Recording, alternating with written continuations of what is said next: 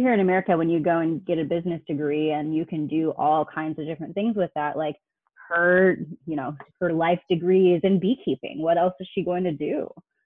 That's her livelihood.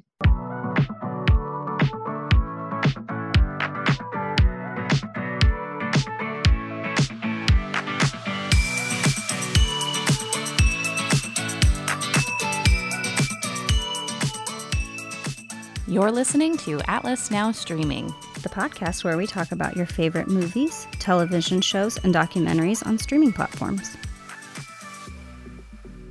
Atlas Now Streaming is produced by Atlas Med staff with your hosts, Jamie Zerlingo and Nina Granger.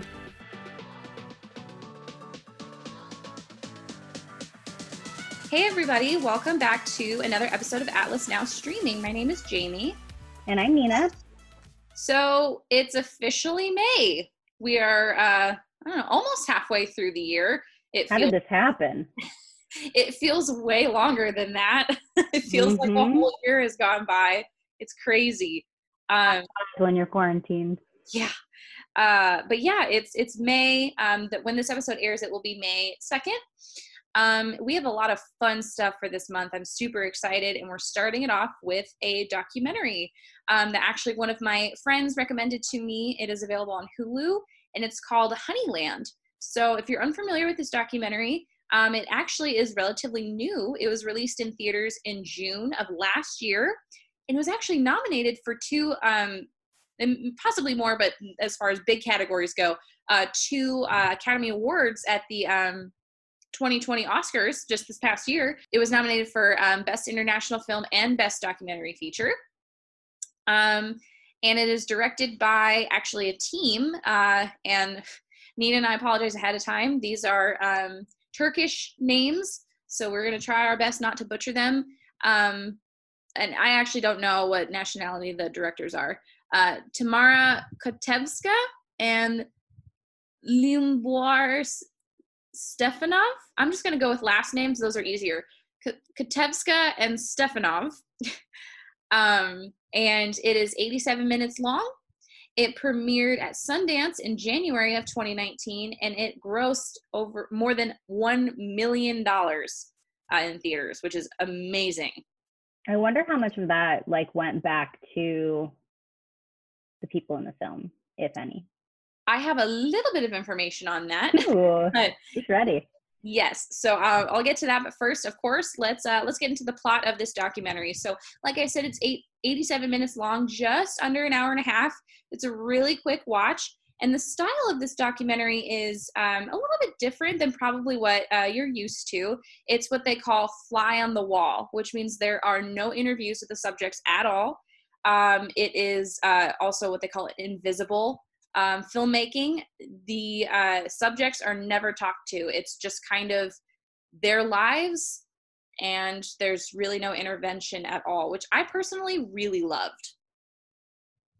I really liked that we just kind of got to know these people without, kind of not faking anything, but, it was just capturing the moments as they happened. I as a filmmaker myself, I really appreciated that and thought that was really cool. I did too, and I haven't seen a whole lot of documentaries where they don't do any interviews at all. And yet it feels like there's a lot of times that it feels kind of like the main character or the main person in the documentary is sort of talking to the camera, but she's not. She's conversing with other people. I'm curious. I'd be curious to see what their film crew looked like, if it was a lot of pieces and very disruptive in that natural habitat, or if it felt more natural, I guess. So again, I do have some more information on that. The process of this documentary being made is actually very fascinating, but we'll get to that. So the story is on the life, again, apologize, Haditsa Muratova. She is a Macedonian wild beekeeper, originally of Turkish descent. She lives in the village of Bekerliha. Oh my gosh. She is one of the last remaining beekeepers in North Macedonia and Europe. She lives with her 85-year-old, partially blind and bedridden mother, Nazifa. who is completely dependent on her.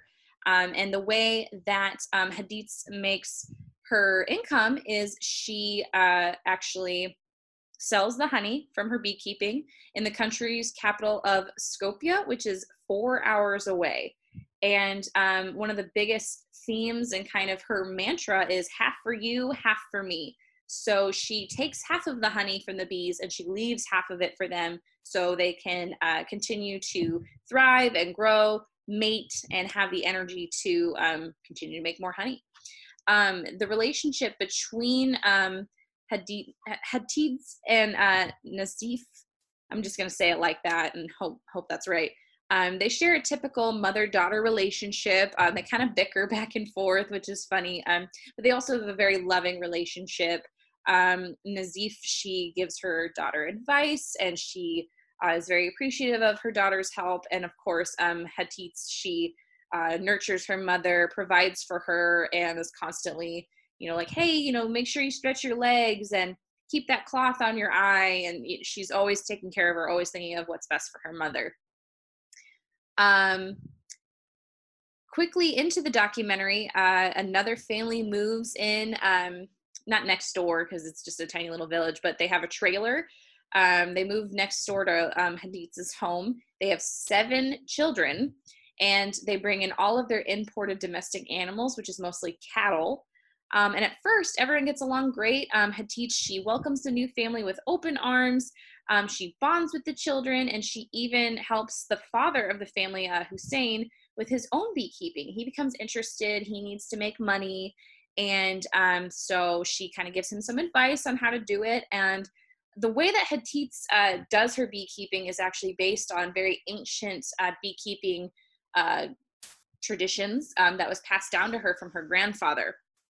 And it's so cool, the scenes that they show of her, just taking the honey out of a wall, which is so cool. And it's just so natural, I guess. And it's beautiful, really, just how she doesn't wear any, protective gear. The bees really trust her, and she also trusts them, which is honestly a very beautiful relationship. Aside from the one between her and her mother, I'd say her relationship with the bees is particularly moving. So we quickly learn in the documentary that the family, the Sam family, lives very differently from Haditz. They're very rude, they are unruly, and they, to be frank, completely take advantage of the land and the wildlife. They show a lot of scenes where they are cutting the grass, and there's even a scene where the father's burning a tree, and he says it's to grow more grass. But they just live very differently from Haditz and her mother. They, the children, actually, I thought this scene was, so there's a little bit of subtitles in this film. It's not 100% throughout the film, but there are little bits just for, oh gosh, what's the word I'm looking for? Just for context. They'll, show what the kids are saying, and they swear, they talk back to their parents, and the parents aren't any better. Like, there's a scene where 2 of the kids are playing, and one of the girls, she falls down and hurts herself, and the mom blames the child, and she's like, basically like, oh, wait until we get home, I'm gonna beat you and make you feel the way she did. And I was kind of taken aback by that. I was like, oh my God. It was harsh, for sure. I was like, they were just playing, like it was clearly an accident. But one thing though about that family is everyone does the work. The kids help with the cattle. There's actually a scene where one of the sons helps one of the cows give birth. They all help out with pretty much everything. And I think even the father says, we need them, talking about that's what the kids are for, is to help and to work, which I'd say is a little bit differently than the Western world would use children, I guess. But anyway, so Hussein starts his own beekeeping, and Haditz, she explains to him the importance of leaving some honey behind for the bees. But he gets hooked up with a very greedy customer who wants more and more. And he knows that, or Hussein knows that his bees can't provide that. But kind of under the pressure of this customer, he gives him everything. He gives them all the honey, all the honeycomb, and leaves nothing for the bees. And this causes them to attack Hatit's bees. And she gets angry with him, of course, and explains, I told you not to do this. I told you this is going to happen.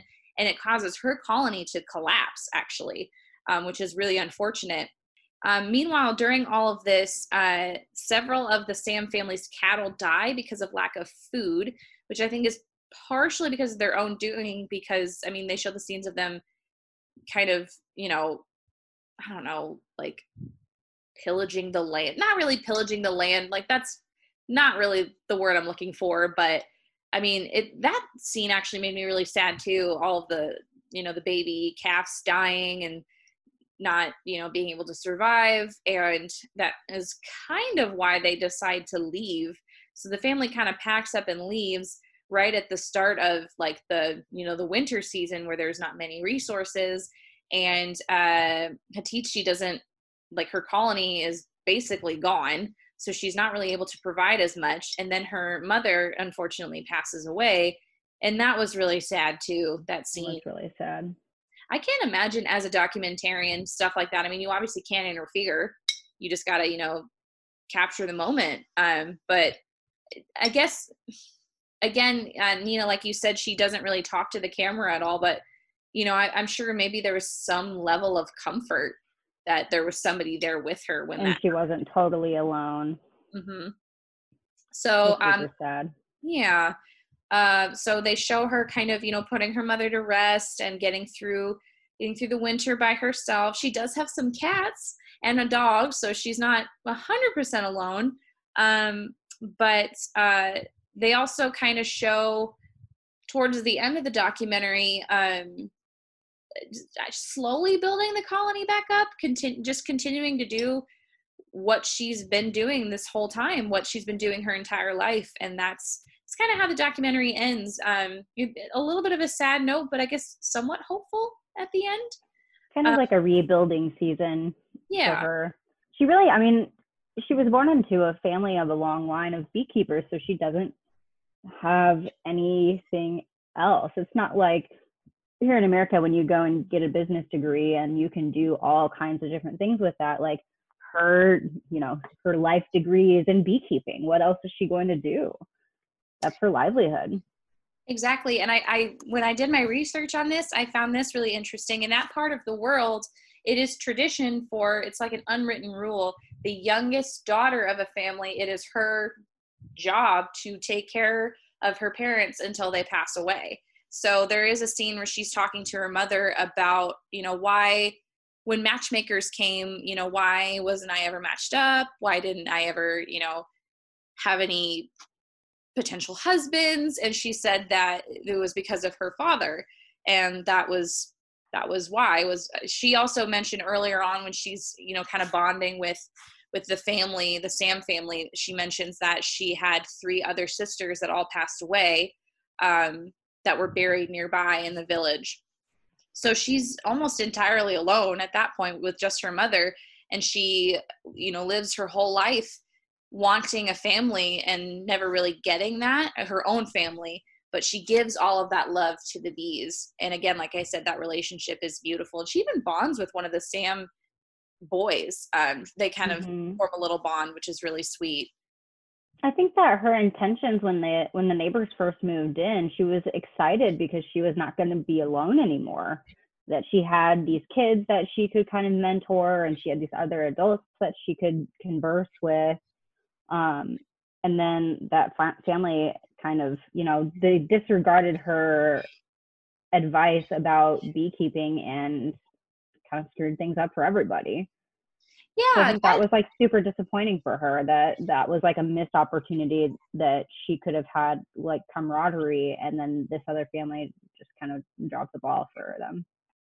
Yeah, I agree. That was really sad, just kind of how all of that kind of fell apart for her at once. There was a nice scene where they're all like, it's not a campfire, but you know, they're around a fire. She's sharing some alcohol with the parents and just all kind of bonding together. There's the kids are playing and she's like, oh, I was rooting for you, like cheering for you. And she hugs one of the boys and she's giving him advice on beekeeping. And yeah, she was really excited to just have this little community, but they, you know, kind of quickly proved to her that they, you know, did not have the same values, I guess, that she did. And they were willing to do, or at least, you know, the father was willing to do anything to, you know, make a buck, and maybe not, you know, make a euro.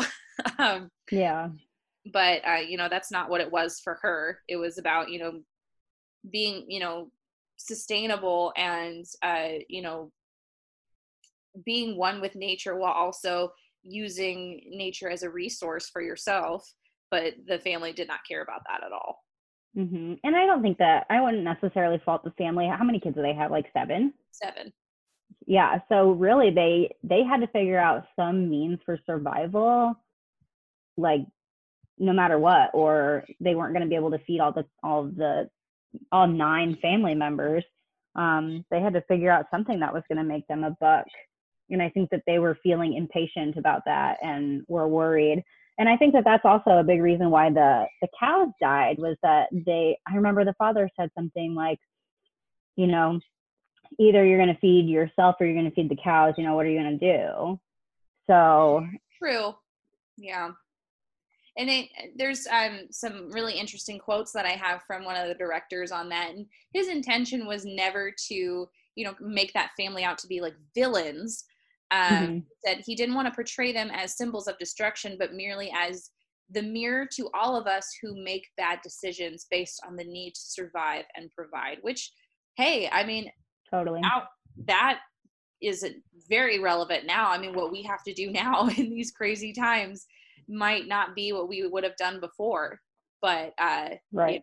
You know, it's part of life. And but yeah, so that's Honeyland.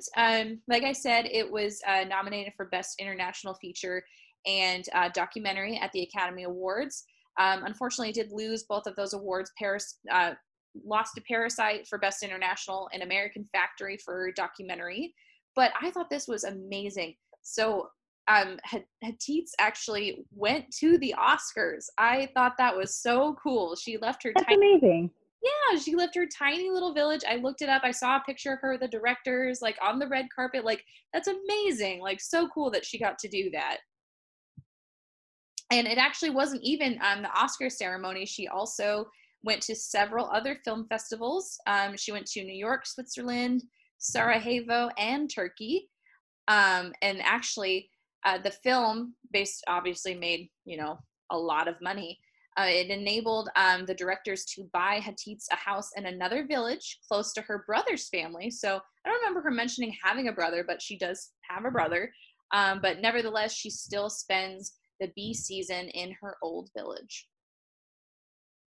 That's so sweet. I'm looking at pictures of her dressed up for the ceremonies right now, and she looks so great. She's just so sweet. Yeah, I thought that was really cool. And then that's cool too that they were able to help her, you know, buy another home. But it is cool that she still goes back to her roots. And, you know, how amazing that those traditions that are probably hundreds of years old, that she still does. I mean, like, again, she was one of the last beekeepers to do it in this way, in this ancient way, that I think is so cool. And just was wonderful to watch. Like, I really enjoyed this documentary. It's definitely different than what I would normally watch. Like, if I hadn't have been told to watch this documentary, honestly, I probably wouldn't have. But I did enjoy it. And I have a lot of fun information on the making of this documentary, about the crew and about some of the themes, because there's obviously a lot of themes in this documentary. But first, let's talk about what else we're watching.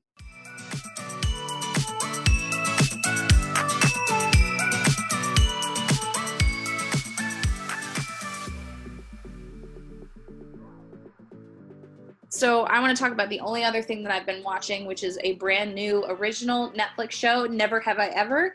I think I brought it up in last week's episode. It premiered on Monday, I think. I finished it in 2 days. It's amazing. Wow, really? It's so cute. It's wonderful. It is the story of a girl named Devi. She is Indian, and a little bit of a spoiler alert, but her father passes away of a heart attack, and she's kind of just dealing with that and, you know, high school life. And she's, you know, kind of a nerd, and, you know, she just wants a boyfriend, you know, typical teen stuff. And it's super cute. I loved it. It was so good. And it's a quick watch. It's 10 episodes and they're only like 30 minutes each. I didn't realize it was such short episodes. Oh yeah, I loved it. It was produced by Mindy Kaling, which yes, if you're unfamiliar just by her name, she of course was a writer and an actress on The Office, The Mindy Project, and she's been in, you know, countless other projects as well. But I love her, and it's a great show. So hey, if you have, you get it done in a day, honestly, if you have, you know, a couple hours to spare. But I started watching it on Tuesday and was done by Wednesday night. I just couldn't put it, like a book. I couldn't put it down. I guess I couldn't put the remote down. It was great.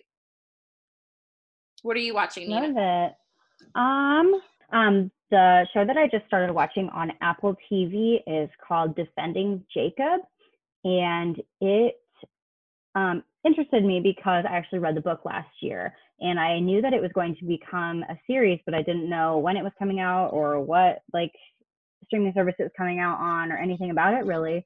But it was just released. They did like a release of 3 episodes at the same time, and then they're going to do weekly releases for a total of 8 episodes. But the main character is played by Chris Evans, which I'm so excited about because, man, I can look at him all day. But basically, it's just a story about this high school boy. The very beginning of the show is that this high school boy is murdered. And Chris Evans is the main character, and he plays the assistant district attorney for the city that it happens in, this little town. And then his son actually is somebody that is accused of potentially murdering the boy. So the book was super good. I'm really excited to see it played out. Obviously, it's going to be a limited series. They're calling it a crime drama web television series. So that's on Apple TV. I would love to talk about it later when I finish it. I just watched the first episode the other day, so I have a little bit of catching up to do, but it looks like it'll be done airing by the end of May. So I will be watching that. But that's pretty much all I've been doing lately. I haven't been watching a whole lot. I've actually heard from a few other people. Kelly Kosky, who is one of our nurse recruiters at Atlas, she actually had asked me if I had read the book, and she was thinking of starting it. And yeah, you said that's on Apple TV Plus, right? Yes. I am so, like, we watched Morning Show, and there's still not a whole lot of content on there, but I'm really interested to see, you know, what else they add over time. Did we at all talk about the NBC platform? I think we briefly mentioned it before. I'm anxious to see what all is going to be on that. And if Friends isn't on it, I'm done. I know so many people are so annoyed by that. They're like, I'm not going to pay for another service. I'm like, you bet I am. Like, I don't know what I'm going to do. I need Friends and The Office available to me at all times. I need The Office. It is my go-to fall asleep show, and also I just love it so much, and I'm not gonna buy all the DVDs. Do people even own, like, I'm sure people own DVD players, but like, who actively goes out and gets a DVD player anymore, or like buys it? I don't know. Like, I have one DVD player that I had used at my parents' house for a long time, and it literally still has the like little like Millennium sticker on it because I bought it in 2000. Oh my God. It does not work very well. It like glitches out all the time, but that's the last DVD player that I bought was 20 years ago. So I actually, on my Facebook memories, a couple days ago, it actually said, 10 years ago, Hollywood Video, which I don't know if that was like a regional rental place, was going out of business at the time. And they were selling all of their movies. And I posted about it on my Facebook, and I was like, them going out of business is the best thing to happen to my movie collection. And actually, this is funny. I went to one of the locations to go buy a bunch of movies, and they had already sold them all and were closed. So I never actually got to do that. But I did. I actually did owe a late fee that I never paid. So sorry about it. My husband, I found in my husband's parents' house some of you remember when Netflix had the DVDs that you would rent and then you would send them back? Yep, there's still some Netflix DVDs in his parents' basement. I'm like, I don't know if they want them back or not. I don't know. That was so weird because I remember, one of my friends, we used to rent Netflix DVDs. That's so weird. And I remember hearing like way back when like Blockbuster was still huge that I think it was actually Netflix wanted to buy them out and they're like, nope. And then they ended up going under. So. Well, that was a mistake. Whoops. I miss that though. Like, I mean, I like that the convenience of you want to rent a new movie, you can just, go on your, TV and do it. But I also just loved going to go rent a movie or, just going with your friends or your parents on a Friday night and getting some DVDs and some candy and, having a little movie marathon. And then, oh, I didn't have a chance to watch it. And then you have to like extend your rental or like suffer the late fees. And it's funny to think about it now. I know it's how long you would spend like walking up and down the aisles looking at all of the movies. It's actually, speaking of The Office, there's a funny episode where Pam talks about how she went to go rent 28 Days and she ended up renting 28 Days Later, like zombie movie. Yeah, that's like, a terrifying movie. She was like, I didn't realize, all the boxes look the same. And I just think that's funny because that's obviously not something that would happen now. But yeah, that is what else we're watching.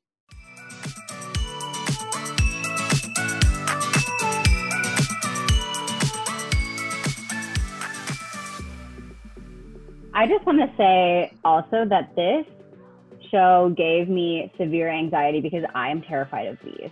That's one of my biggest fears is bees, which I know it's like irrational. I just like can't wrap my brain around not freaking out when I see bees.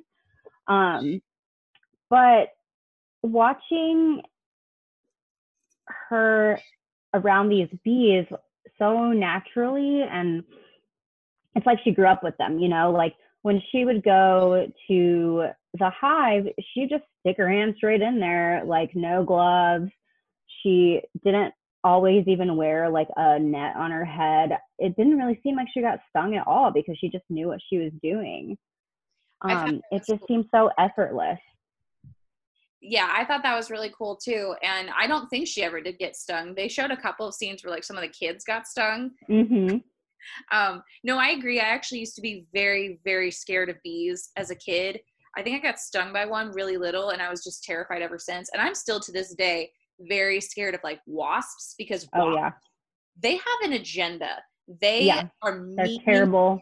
They're mean and they can sting you as many times as they want. Like bees are more like, okay, I'm only going to sting you if you're threatening me. But because they die if they sting you. They're just going to do their thing and pollinate and help the plants. That's all we want to do. Bees are so important to our ecosystem. I respect bees so much. Love honey. But not, I'm not really afraid of them as much anymore, but if I hear buzzing, it does freak me out. Oh, for sure. I lived in an apartment a few years ago and we were taking our trash out to the dumpster. And this particular dumpster always had wasps around it. And I was going to take the trash to the bin and I heard a wasp. My husband said just the image of it, he'll never forget, is me like throwing the bag and running away because I was so freaked out. But yeah, wasps, awful. Bees are good. I don't think wasps even serve a real purpose. I think they're just there to be little demons. I mean, just scare me. Supposedly they also help, but I'm not buying it. I don't need their help. I don't need it. They can stay away. Exactly. All right. So back to Honeyland. So I had some interesting information on the making of this documentary. So the directors, Kotovska and Stefanov, they actually weren't setting out to make a documentary about Hittites. They were actually researching a remote mountainous area of the country for a short nature documentary, and it was actually funded by the government. They noticed beehives behind a rock on the mountain where they were filming, and that led them to Hittites. And that's kind of where the whole story started. And this is interesting from a filmmaking perspective. So when making the movie, the city has no electricity, so they had to use all natural light, which I think is just so, I'm a big natural light fan, so I think that's really cool. It took them 3 years to film, and they were left with 400 hours of footage to work with. And it took them a year to edit this film. They honestly weren't really sure where to go with it, and especially because they didn't understand the language. Yeah. They didn't really know what the narrative should be. So they actually, I thought this was really interesting, they put it on mute when they were editing the story. And that's kind of how they got the story that we saw. And they wanted to create a story that still made sense visually. You didn't have to necessarily understand what was being said.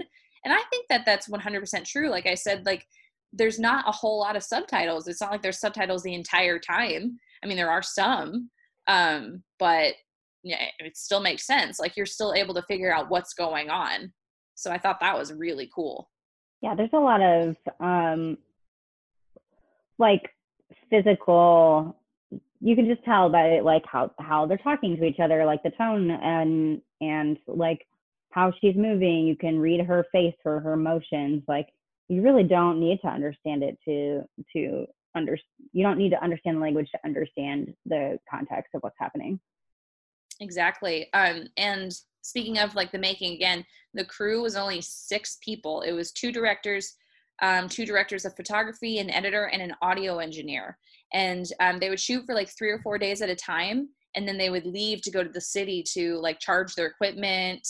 But they actually camped on site when they were making the film. And I just think that that's, if you're going to make a documentary, you know, you got to get it into the thick of it, you know, like you got to be in the environment. I think that they really did that, and they did it well. And again, with that natural light, I think it was just so beautifully shot, even in those, you know, those scenes in the home where it was only candlelight, especially that scene where Hatitza, she's mourning her mother who had just passed.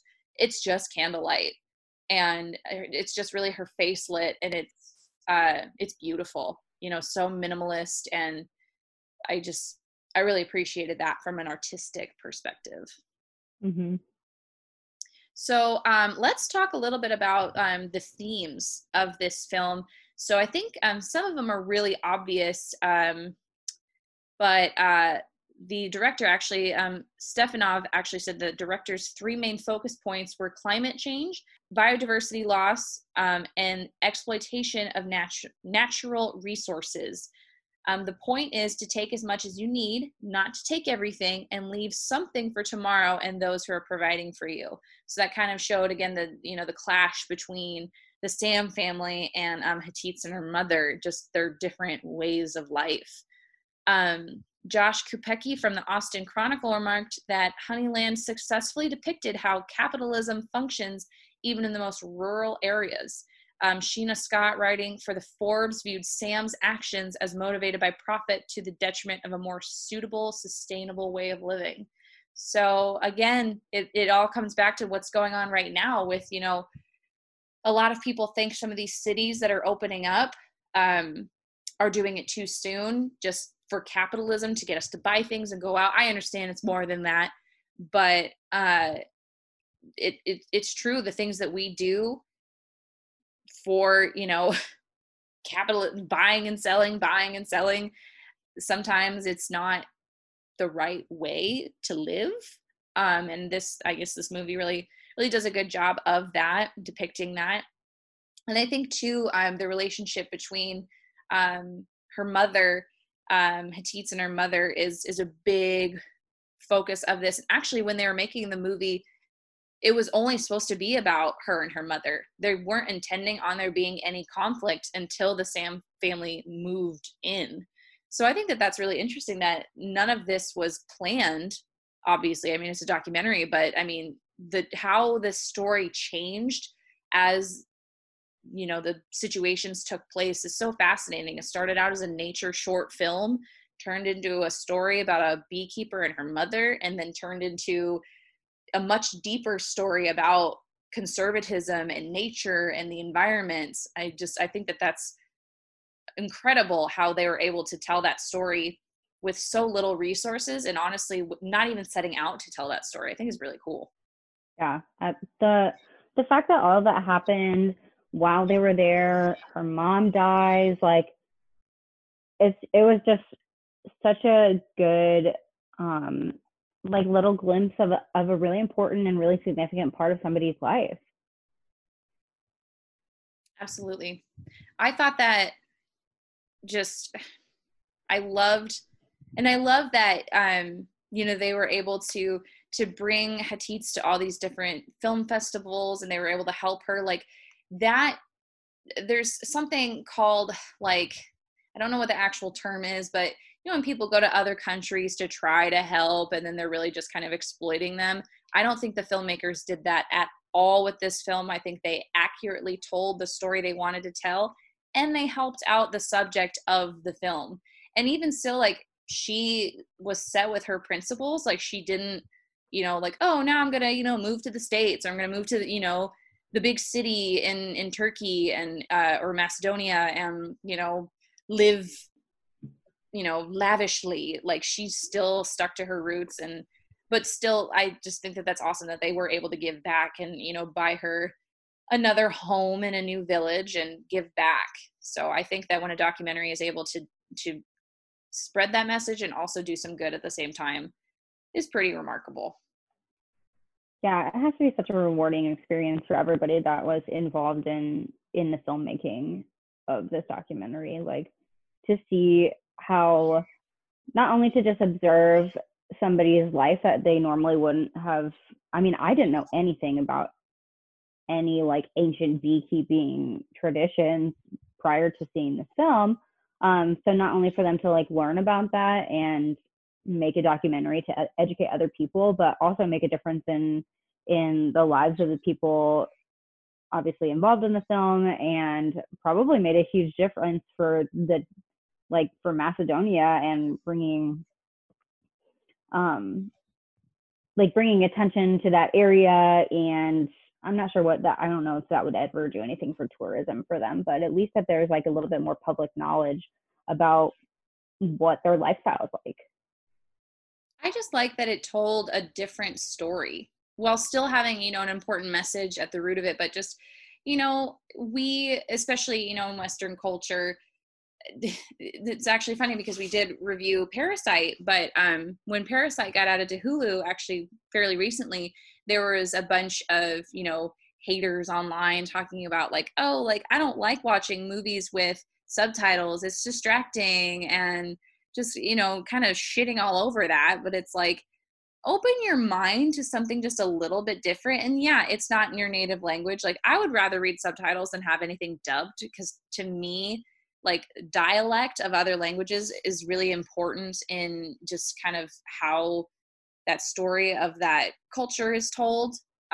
So again, like I said, I probably truthfully wouldn't have watched this on my own, but I'm really glad I did. It's a very important story. Like, I'm a big fan of the environment, and I'm a big fan of bees. I guess the importance of bees and conserving their environments and habitats, not necessarily bees themselves, because they do kind of scare me.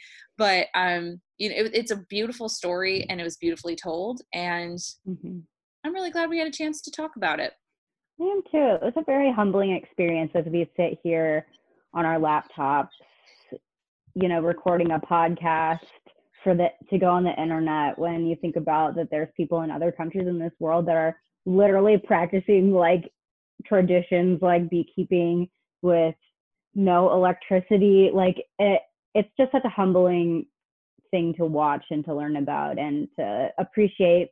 The next time that I have honey, I'll think more about how that honey got to me, instead of just thinking about how life in America is. Right. But it's just kind of cool. Also, I'm just really, really sad that like the whole time we watched this thing, I just kept thinking like, she's the last in her family, and now her mom's gone, and how old do you think that Hatitz is? I don't even know. She looked 50? A little weathered. Well, if her mom was in her 80s. Yeah, I bet she was like 50 or 60. So I don't know. It just makes me kind of sad to think that that tradition is going to die with her. Yeah, I agree. But, at least her story was told, and she Mm-hmm. originally was reluctant to participate, but she actually agreed to get involved to tell that message of sustainable living. And I actually took a sustainability and rural America a class in college. And so we kind of, not necessarily about like beekeeping, but we kind of learned about, living, off of the, renewable resources and things like that, which was a really also kind of a humbling class. But I really appreciate Hatitz and her willingness to be a part of this documentary. Again, it was kind of an accident how it was made, but because of her willingness to participate and tell her story and to spread that message, a beautiful film was made. So thank you, Hatitz, for doing that for all of us. I loved it. It's not something I don't think I would normally like, but I really did love it. Agreed. Well, let's get into our review then. I think, honestly, I'm going to give it a 5 out of 5. It was a beautiful film to watch. Yeah. And it was just a great story. I could talk about it more, but I feel like I've already said everything. 5 out of 5, great film. Give it a watch. And like I said, it's short. It's an hour and a half. It's not long. It doesn't feel long. And it tells a really important message. 100% agree. And I am not a person that has a problem with subtitles at all. It really doesn't bother me. But I also did kind of appreciate that they didn't completely subtitle the entire thing, so that it was left up to the viewer to make those connections about what they were watching and what must be going on in the minds of the people in the film. So I really, really liked that. I would also give it a 5 out of 5. I really, really enjoyed it, especially somebody that is terrified of bees. When I first started watching it, I was like, oh no, this is not going to go well for me. But I really, really enjoyed it. You faced your fear for the sake of the podcast. Well, I faced my fear for watching it, not necessarily. I'm not about to go be a beekeeper. Oh, I'm just saying. Well, guys, that is our review of Honeyland. Like I said, it is available on Hulu, so give it a watch. Let us know what you think. Next weekend's Mother's Day, so we have a very special episode for that. But again, like I said, we have a lot of fun stuff coming out in May. A ton of great shows and movies are coming out this month. So anything that you're watching that you think that we should give a review, please let us know and we'll put it on our list. And again, also, kind of bringing it back to our healthcare workers, next week is the start of Nurses Week. So happy Nurses Week to all of our travelers out there, and not just ours, to all the nurses and to all healthcare workers. Thank you so much for what you guys are doing right now. Hopefully, this is, a turning point, maybe. I hope so. I think we're all hoping that. But again, just thank you so much for what you do every single day. We are, we're rooting for you and we're thinking of you. And I don't know, maybe take a step back and watch this documentary and take your mind off of the craziness of the Western world. I guess this is happening everywhere, but I wonder how many coronavirus cases there are in this tiny little village. Probably not many. Probably not. I'm guessing they probably don't. Well, I don't know how far spread out people are normally in Macedonia, Hatitz is definitely like pretty far away from any human directly. I think it said that she was living 20 miles or something from town, maybe less than that. She was 4 hours away from the capital, but I don't know how far away she was from the next village or something. Yeah, I think it said the next closest village was less than 20 miles away or something like that. So, but she's still not not going to go run over and grab a cup of sugar from the neighbor real quick. So Probably not dealing with COVID nearly as bad over there, but no. Yeah, do something fun for Nurses Week. I hope you guys get to celebrate and relax and just take some time to feel appreciated. Absolutely. All right, guys, have a great one. We'll see you next time. And as always, keep on streaming. See ya.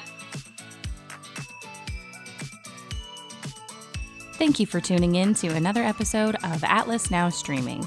Let us know in the comments what you're watching and if we should give it a review. Until next time, keep streaming.